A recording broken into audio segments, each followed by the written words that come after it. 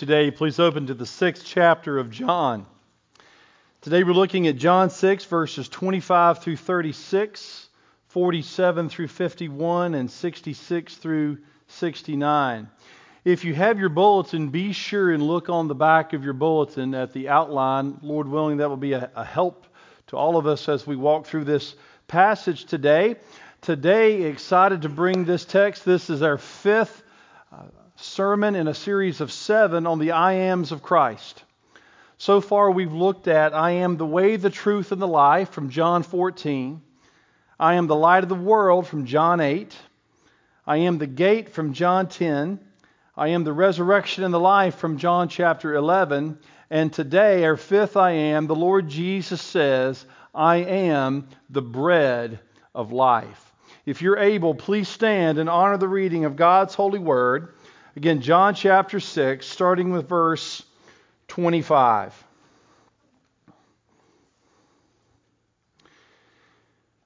When they found him on the other side of the sea, they said to him, Rabbi, when did you come here? Jesus answered them, Truly, truly, I say to you, you are seeking me, not because you saw signs, but because you ate your fill of the loaves.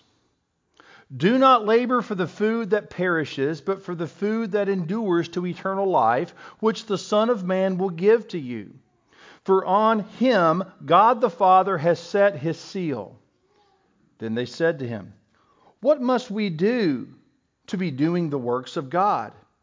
Jesus answered them, This is the work of God, that you believe in him that you believe in him whom he has sent. So they said to him, Then what sign do you do that we may see and believe you? What work do you perform? Our fathers ate the manna in the wilderness, as it is written, He gave them bread from heaven to eat.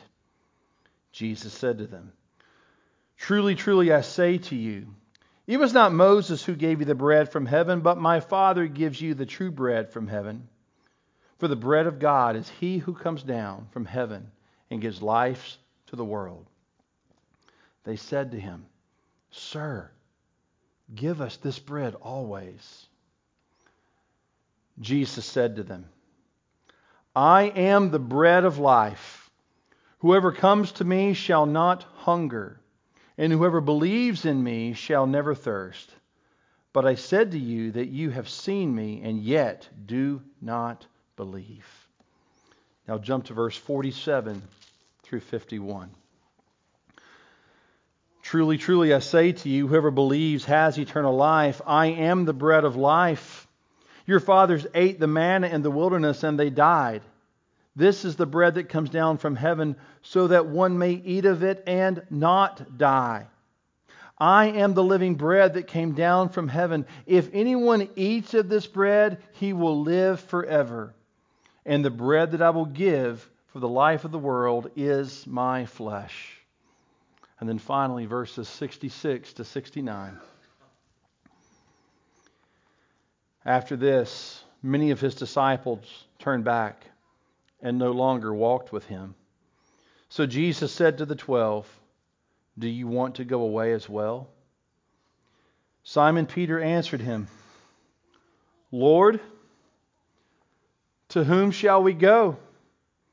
You have the words of eternal life, and we have believed and come to know that you are the Holy One of God. Pray with me, please.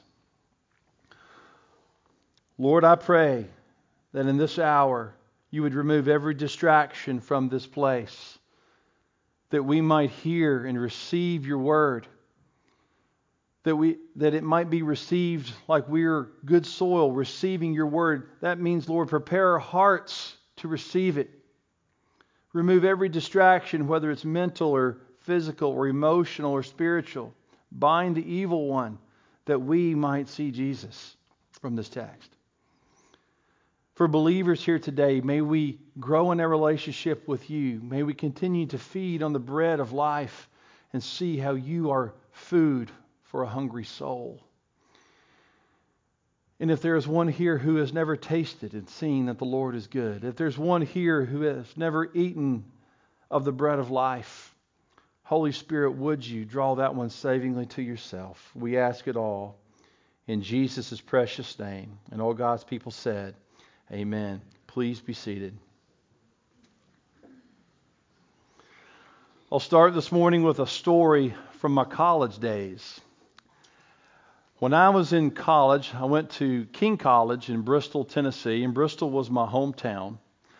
And I remember that first week of college, all the freshmen and everyone found the student center, and we found our new mailboxes, and we went to our mailboxes and opened them up, and man, it was stacked full of stuff. Everyone's trying to give us information about something. Everything was still on paper back then. There was no mass emails sent out. So going through the paper of my college box, I pull out a flyer, and I actually see it's from my home church. And the flyer says, come to this church. It's called Tennessee Avenue Baptist Church. Come to Tennessee Avenue Baptist Church this Sunday, and we'll give you a free meal, King College students. And that flyer was put in every box at King College. Come to church, and we'll give you a free meal. So I want you to know that Sunday, when I went to my home church, I looked around and I saw a ton of people I went to school with. They had come to church that day. And when church was over, we all went over to the fellowship hall. And when we walked in, there was fried chicken, mashed potatoes, green beans, the works. It was great. And we all sat and ate a meal together. Isn't it great to have a free meal? But the next week, I went back to church and I looked around. I didn't see any of my college friends. They were nowhere to be found. And it dawned on me, if the food is there, they're going to come. But once the food is gone, they're not coming anymore. They're not interested, and no one showed up that second Sunday. You know, when the food is handed out for free, people come. But when it's taken away, no one seems to come back for events like that. Everyone needs food for their stomach, and it's rare in life that people, anybody for that matter, will turn down a free meal. You've seen the movie Field of Dreams. If you build it, they will come. Well, if you feed them, they will come. That's the fact. In fact, I did youth ministry for 14 years, and I found that to be very true with teenagers. If you feed them, they will come to your event. Now, friends, I tell you this story about my college days because right here in John chapter 6, there's another story about a free meal. Now, we started, as you know, in verse 25. So before we get to that verse 25, let's go back to the beginning of chapter 6 and let's look at the context of verses 1 through 24 before we jump to our text in verse 25. You see, in John chapter 6, it's that great chapter. We all know the miracle when Jesus fed the 5,000 people. There was a large group that had followed Jesus. They had watched his miraculous signs. Jesus had already turned water into wine. He had already healed the man at Bethesda. And they were following Jesus. And Jesus says to Philip, where are we going to get bread to feed all these people? And Philip, using logic and reason like any man would, right? Says, Jesus, 8 months' wages would not be enough for every single person to take just one bite. Andrew comes running up and says, Jesus, here's a boy, but he only has 2 fish and 5 loaves of bread. But what is that amongst so many people? I mean, the disciples had figured it out, right? We don't have the money, and what we do have is not enough. This can't happen. So Jesus said, have everybody just sit down on the ground. Can you imagine that announcement? Just everyone sit down. Jesus is going to take care of this. The Bible says Jesus gives thanks, and he breaks bread and fish. And scriptures tell us that it's distributed to every person there, and everybody had their fill. It's not that each person just got a bite, right? They were actually full. And then Jesus said, go collect the extra pieces. And how many baskets? 12 baskets were left over. A miracle occurred. And then Jesus knew what was getting ready to happen. He perceived that the crowd was getting ready to take him by force. So the Bible says he withdraws to a mountain by himself. But his disciples, they go get on a boat and they sail across the Sea of Galilee. And then we get to the next day. The next day, the crowd that had noticed Jesus didn't get on the boat with his disciples, they searched for Jesus. They couldn't find him, so they too decided to go to the other side of the sea and to search for Jesus. And when they got there, when they found Jesus, they go up to him and say, Rabbi, how did you get here? Right? In other words, we saw you go a separate way. You didn't get on the boat with the disciples to come across the sea. We're surprised to see you here. How did you get here? And friends, it's right here where we begin our text today. Right here is where verse 25 picks up. And friends, today, as we start moving through these three different portions of John chapter 6, we're going to see that Jesus Christ, the master teacher, he uses the earthly reality of food for the body to teach us the spiritual reality of food for the soul. I have a question for you. What's worse than your stomach being empty? It's your soul being empty. And Jesus uses the physical reality of food for the body to teach us the spiritual reality of food for the soul. Jesus says, I am the bread of life. 3 points today as we walk through the text. You see them on your outline. The command, the contrasts, and the conclusion. Let's go back first and look at the command. We're going to reread verses 25 through 27. So if your Bibles are still open, John 6, 25 and 20 through 27, look at the text with me. When they found him on the other side of the sea, they said to him, Rabbi, when did you come here? Right? Jesus answered them, Truly, truly, I say to you, you are seeking me not because you saw signs. Did you get that? Not because you saw signs, but because you ate your fill of the loaves. Do not labor for the food that perishes, but for the food that endures to eternal life, which the Son of Man will give to you. For on him God the Father has set his seal. The crowd finds Jesus and they come up to him with a question. How did you get here? When did you get here? But Jesus knew the intent of their heart. Even though they had clearly seen his miracles. Okay?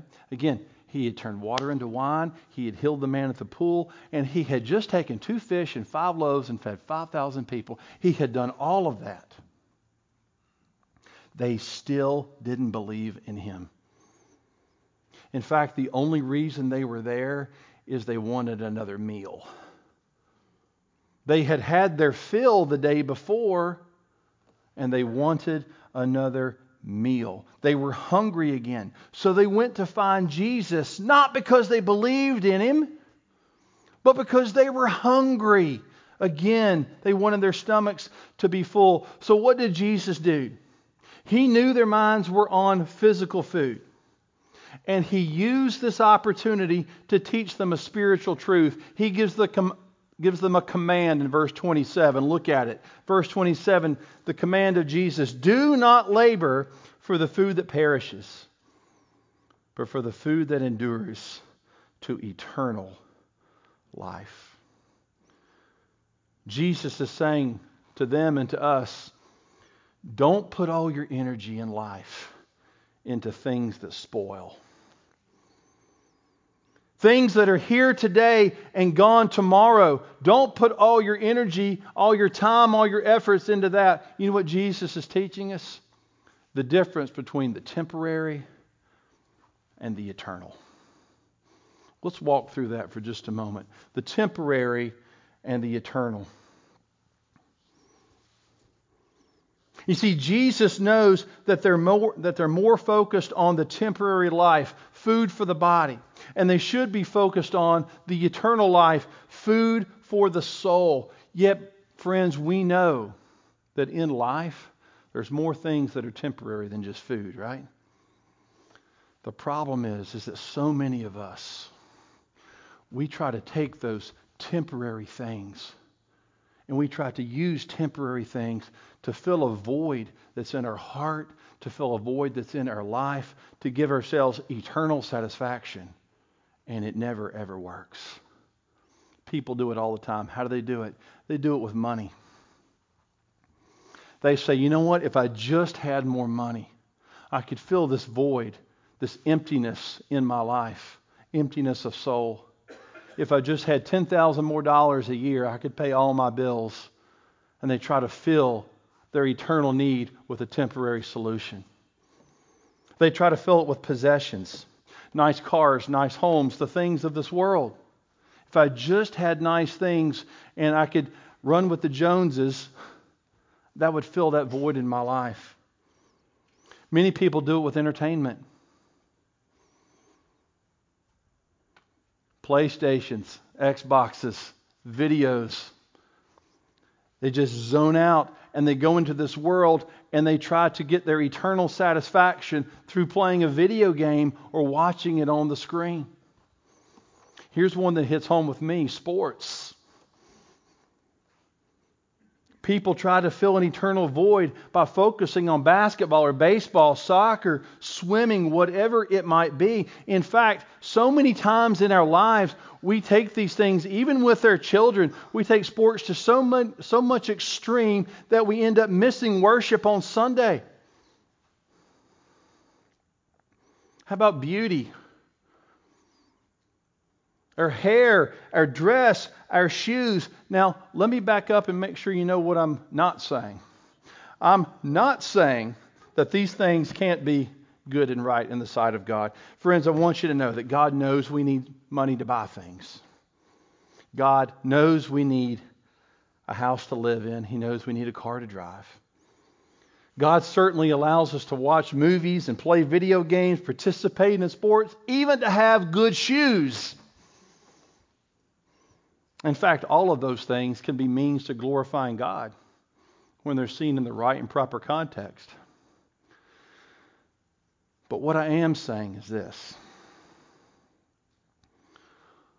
When we love the things of the world more than the things of God, we have a problem. When the temporary trumps the eternal, when the temporary becomes our constant focus, friends, we find ourselves breaking the first commandment because at that point we've put something in front of God. And friends, that's what Jesus says in this command when he says, do not work for food that perishes. Don't just put your effort into the temporary. But he says this, but work for the food that endures to eternal life. Let me give you 3 concrete examples of this. 1 from church history, 2 from the Bible. Have you ever read the book, The Confessions of St. Augustine? In that book, St. Augustine talks about the fact that he used to focus constantly on the things of the world, the temporary. Here's what Augustine did in his life. He focused on immorality in relationships. Temporary relationships. He tried to use that to fill an eternal void in his life.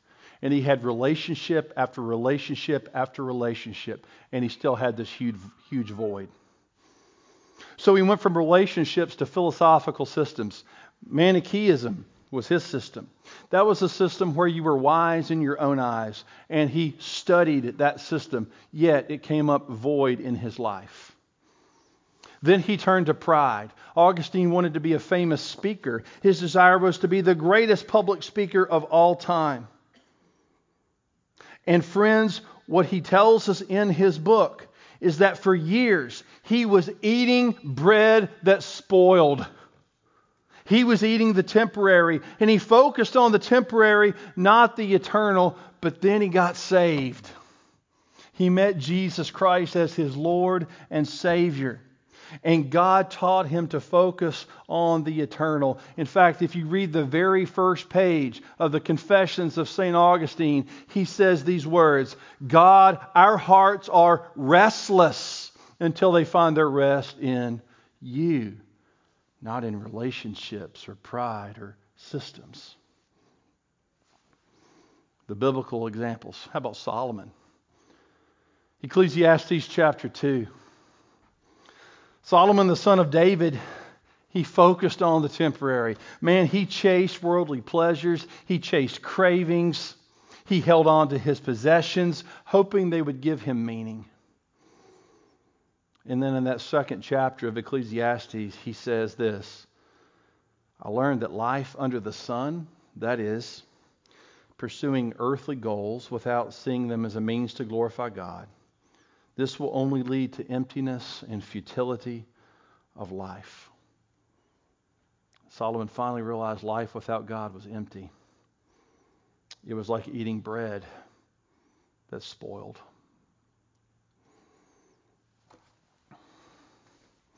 The third one is the rich young ruler.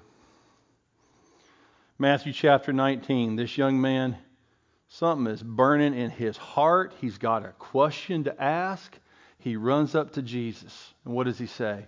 Jesus, what do I have to do to have eternal life? So Jesus answers him, do the law perfectly, right? Don't make a mistake.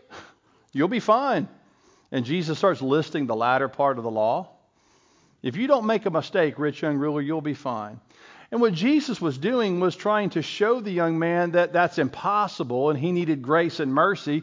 But the young man, being young and probably not thinking through things as well as he should. Has anyone ever done that when you're young, not think through things as well as you should? Hands are being raised. I love the honesty, the transparency on this middle row right here where my daughter is raising her hand. Love that. He doesn't think straight. And you know what he says to Jesus? I've already done that.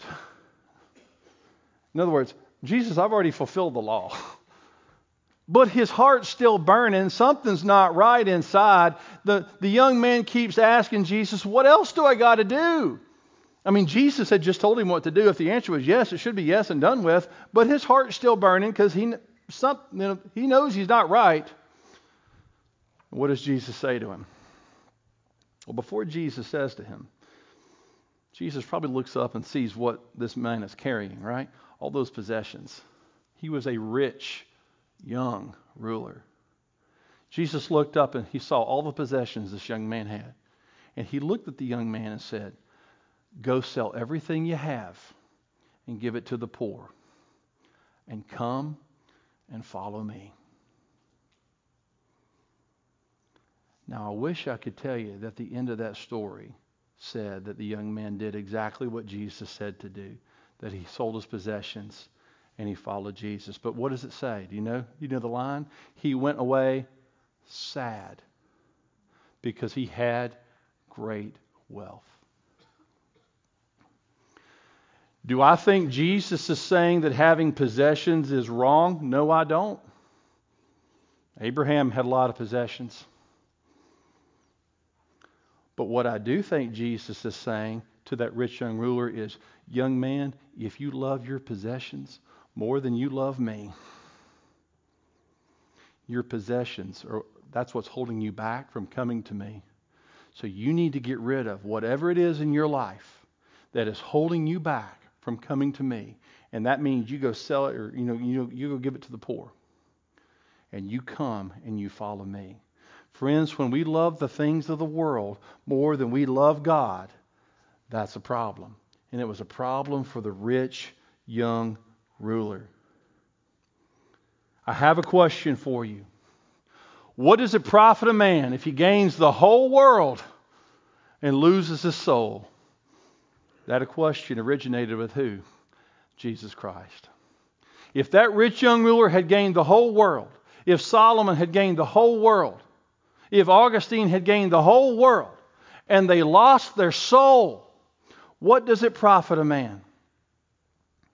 That's why Jesus says, do not work for the food that perishes or the temporary, but for the food that endures to eternal life. Can I ask you a very plain question? Have you ever seen a U-Haul attached to a hearse? Neither have I. It's funny, but friends, there's a truth there. You can't take it with you. Job says, naked I was born and naked I returned. The Lord gave, the Lord taken away. Blessed be the name of the Lord. Friends, let us view the temporary in a biblical manner, and let us pursue the food that endures to eternal life. That's the command. Number 2, the contrast.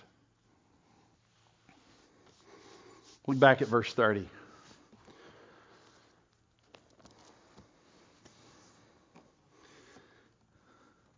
Don't you love a question like this? Just think about the context as this question is being asked. Listen to this.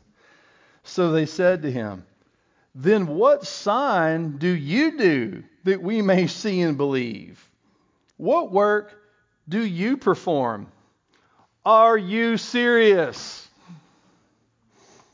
Really? You just witnessed me take 2 fish and 5 loaves of bread and feed 5,000. They had their fill, and we had 12 baskets left over. And you're really going to come and ask a question like that? What are you going to do to show us this truth? One commentator said it this way, that they demonstrated their thick-headedness and they graphically showed unbelief. Let's talk about unbelief for just a moment. Friends, I want you to know that unbelief will never be satisfied, no matter how much evidence you give it. Do you know that in the Gospel of Luke, Jesus said that unbelieving people would not be convinced even if someone rose from the dead? Which is exactly what Jesus did, right? Yet they would not believe, and they continued their unbelief with this ridiculous question, demanding another sign. And as they demanded that sign, they appealed to the Old Testament. They said, we're going to nail Jesus on this one. We're going to talk about how Moses gave manna to the people in Israel. So Jesus says, okay, let me jump right back into this conversation. Jesus says, let's talk about the manna story. The first thing Jesus told them was, listen, first of all, Moses didn't give those Israelites anything. That manna didn't come from him. It came from God. That manna fell from heaven. And we remember the story. Bread would fall from heaven and be gathered and eaten by the Israelites each day. So Jesus takes it one step further. He says, now my Father gives you the true bread from heaven. For the bread of God is he who comes down from heaven to give life to the world. So the people respond, give us this bread. If you have this bread, give us this bread that gives life to the world. And what does Jesus say? Here it is. I am the bread of life. Whoever comes to me shall not hunger. Whoever believes in me shall never thirst. Yet you've seen me, and you still don't believe.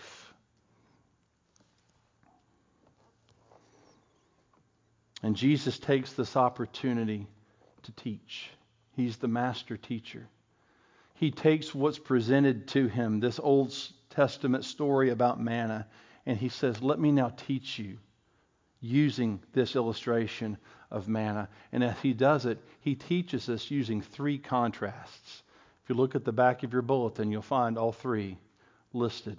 Let's go through them one by one. Jesus teaches that manna is a shadow and that Jesus is the reality. Now, what do I mean by that? I'll tell you another story. When I was about 8, 9 years old, I can remember getting ready for bed at night in my house growing up, and my mom and dad would send me down the hall into my room, and I'd get in bed. So I'd jump in bed, I'd turn the lights off in my room, but I'd always leave the hallway, the light in the hallway on right outside my room, and I'd leave my door open so I could have some light coming in to my room. And when I'd go to my room, I would patiently wait in bed because I knew that at some point my mom or my dad, they were going to come down the hall and kind of tuck me in, tell me good night, those type of things. And I would watch out my door of my room. I could see into the lit hallway. Even though my room was dark, I could see into the lit hallway. And where the light was, I could always see the shadow of my mom or dad on the wall before I saw my mom and dad. So when I saw the shadow moving down the hallway, I knew mom and dad, they were right behind that shadow. Someone was coming. So the shadow came before the reality of my parents. Now take that illustration and apply it here. In the Bible, there's shadows and realities. There's things that point you to something better and greater to come. For instance, Hebrews chapter 10 verse 1 says that the law is a shadow of the things to come, not the reality itself. That the law of God, the whole sacrificial system, was a shadow that pointed to a greater reality of Jesus Christ. The shadow of a lamb or a goat being sacrificed pointed to the greater reality of Christ being sacrificed for our sins. So there's all sorts of shadows and realities. David was a shadow of Jesus. David was a shepherd king. Jesus is the great shepherd king. Actually, he says, I am the good shepherd. I am the King of Kings in the book of Revelation. In this instance, manna is the shadow. Jesus is the reality. Think about it this way. Manna came down as bread from heaven, and it was bread for your stomach. Jesus came down as the bread from heaven, and he is bread for your soul. You see, Jesus takes the temporary and he teaches us the eternal. Number 2, manna gives temporal life. Jesus gives eternal life. Let's talk again about the temporary. Manna was so temporary. They had to collect it how often? Every day. Could they take what was collected on Monday and eat it on Tuesday? No, they had to eat it that day. It was temporary. In fact, if you tried to keep what you gathered on Monday for Tuesday, what happened? It had spoiled. It was rotten. There were maggots on it. See, there's something going on in that Old Testament story. There's a shadow there that's pointing you to a greater reality. Jesus is saying manna was temporary. It was never intended to be an eternal solution to the void in your soul. It's for your temporary stomach. But Jesus says, I am the bread from heaven, and I'm not temporary. I'm eternal. I endure. I last forever. You eat of me, you will never be hungry. You drink of me, you will never be thirsty. I'm the bread of life. Number 3. Manna was given to Israel only. But Jesus, he's given to the whole world. You know, in those Old Testament stories, it's the Israelites who take of that bread and they eat it. Yet, when Jesus comes down as the bread from heaven, he says to us, I'm not just here for Jews. I'm here for Gentiles as well. I love Romans chapter 1, verse 16. It says, I am not ashamed of the gospel of Christ, for it is the power of God to everyone who believes, to the Jew first, yes, but also to the Greek. You see the day of Pentecost, you see the Holy Spirit coming down, and people from every tribe, tongue, and nation are getting saved. And the gospel comes down, and Jesus says to his disciples, go into the world. You go make disciples of all nations, not just this nation, all nations. But John 3:16 says it best. God so loved the world, he gave his only begotten Son, that whosoever believes in him shall not perish. And friends, I want you to know you're included in that whosoever. And I want you to know that the bread of life left heaven and he came to this earth not just to nourish your stomach or the temporary, but to feed your soul forever. Friends, as we move towards our conclusion now, let's look back at the text one more time, because I want you to see what happens at the end of this story. Verses 66 through 69, listen carefully to what happens. After this, many of his disciples turned back and no longer walked with him. This is not talking about the 12 disciples. This is a general word for the many hundreds who were following him. 67. So Jesus then said to the 12, he looked at the 12 and he asked this question, do you want to go away as well? Simon Peter answered him, and I love this. Memorize this one. Lord,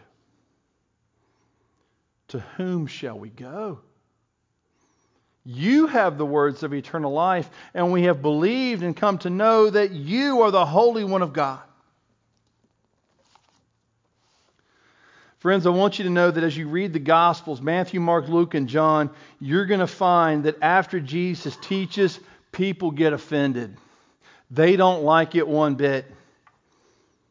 We know in verse 42 of our text, the Jews grumbled against him.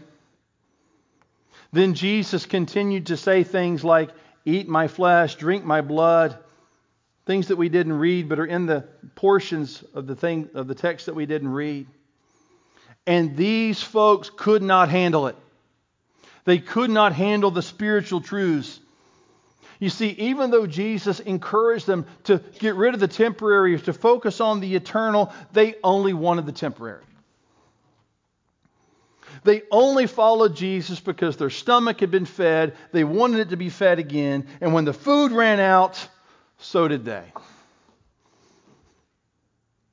And they left him. They followed him no more.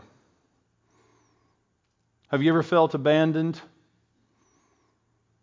I want you to know that the Lord Jesus Christ knows what that's like.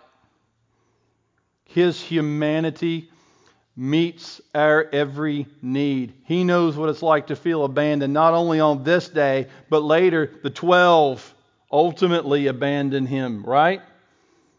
Peter ultimately denies him 3 times. He was abandoned. They were more concerned with the food that perishes than that which endured to eternal life. So Jesus looks at the 12. He looks at the 12. Can you imagine the look in his eyes? And he says, do you want to go away as well? And Peter answers, Lord, to whom shall we go? You have the words of eternal life, and we have believed. We've come to know that you are the Holy One from God. Look, Peter gets it wrong a lot. We just talked about one example. He got it wrong at the Mount of Transfiguration, but he gets it right here. This is the best answer. To whom shall we go? Friends, as we close this morning, I want you to have at least 3 takeaways from this sermon today. 3 questions for you. The first one is this. In your life, is there too much focus on the temporary and not enough focus on the eternal. Every single day of my life, I have to say yes to that. Friends, we all need earthly possessions to live. All those things I mentioned earlier, they can be good and right and even used to glorify God in the right and proper context. But are we like that rich young ruler? That we're so in love with the things of the world that we abandon God? If so, let's remember what Augustine says, that our hearts are going to be restless until we find rest in Him. Let's remember that Solomon says there's nothing new under the sun. Let's remember what Jesus says, because what is it going to profit a man if he gains this whole world and loses his soul? Therefore, do not work for food that perishes, but for the food that endures to eternal life. Number 2, do you see yet not believe? These Jews clearly saw the miracles of Jesus, but they did not believe. In fact, they asked Him, do another one. What else are you going to do? Folks, evidence is not the problem. Unbelief is the problem. Now you might ask, well, how does any of that apply to me in 2019 here at Church of the Redeemer? Let's go there. Maybe there is someone here who, like those Jews, have been around Jesus a long time. You've attended church for years and years, yet you still, in your heart of hearts, standing before God, you don't believe. You've read about Jesus, you've heard about Jesus, but for some reason, you've never given your heart to Him. Folks, this stuff happens. Judas followed Jesus every day for 3 years and didn't believe in Jesus. If that's you today, I pray for you that the Holy Spirit would open your heart to Jesus, that you wouldn't be like that rich young ruler, that you wouldn't walk out these doors sad because you have maybe great possessions or wealth or something temporary that you're holding on to. And friends, I want you to know it's not too late. The arms of Jesus are open wide. Come to me, Jesus says, all who are weary and heavy laden, I will give you rest. But number 3 today. It's a simple question, but this text absolutely demands it. Why do you follow Jesus?